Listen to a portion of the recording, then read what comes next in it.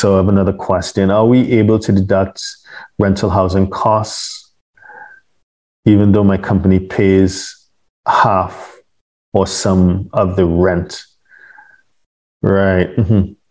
So this is a question about the housing deduction, which goes in the form 2555.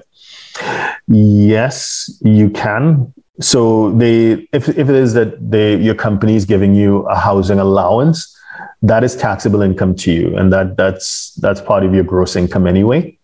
So it matters not what the allowance is for, whether it's for school or it's for that trip back to the US once a year or for maid or driver or whatever, right?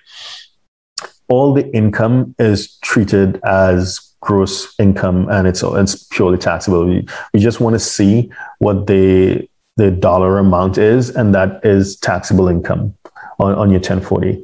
Now, if it is that you do use some of that to pay for rent, then it would be deductible as a housing deduction on your form 2555.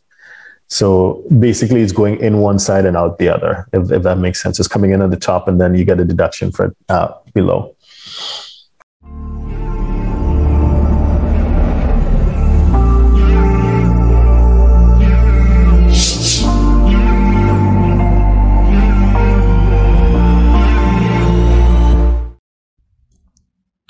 Please subscribe, like, share, and comment below.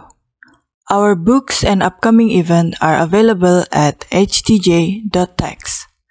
Email us at help@htj.tax to engage us, to advise on international tax or business matters.